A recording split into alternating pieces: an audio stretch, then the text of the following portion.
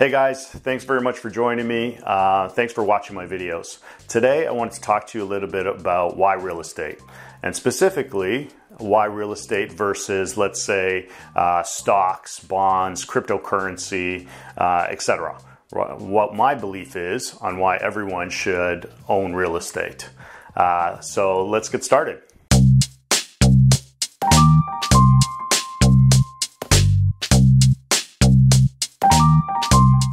So why real estate? So I've created a top 10 list, essentially, 10 points on why I believe that real estate is important. So I'm just going to run through the top 10 and then we'll get into one of the points just for today. Okay, so the first point is accessible. Everyone can buy real estate, as long as you've got some good credit, you've got some income going, and you've got a little bit of down payment, you can get into real estate. The second point is it's shelter, right? It's a basic human need. Everyone needs a home to live.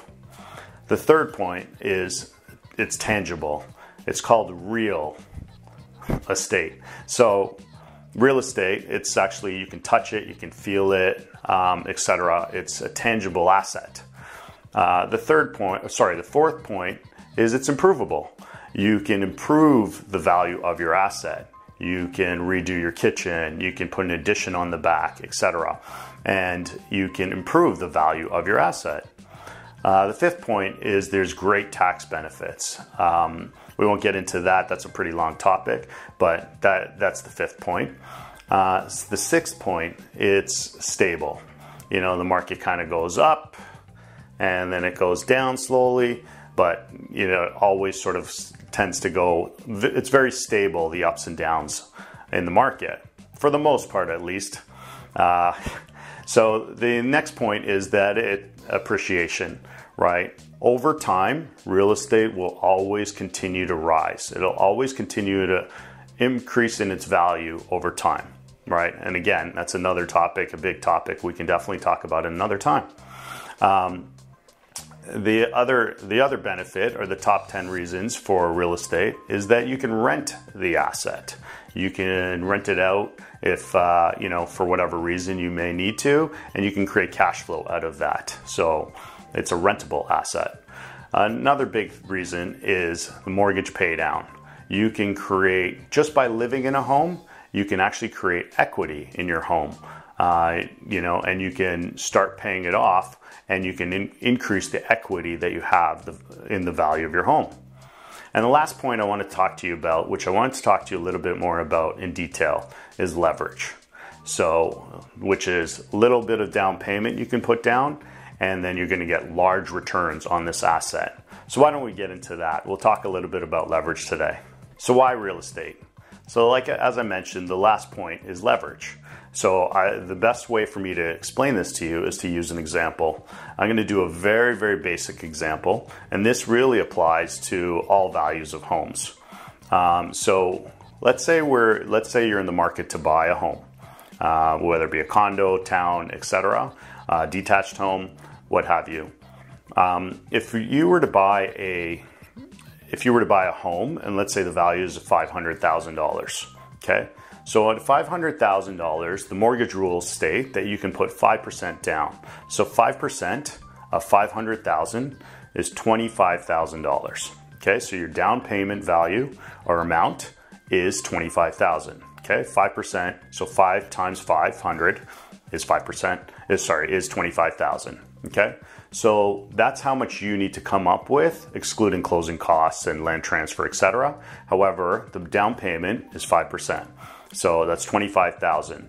Now, the bank will lend you the other 95%. So the other 95% is $475,000 in this example.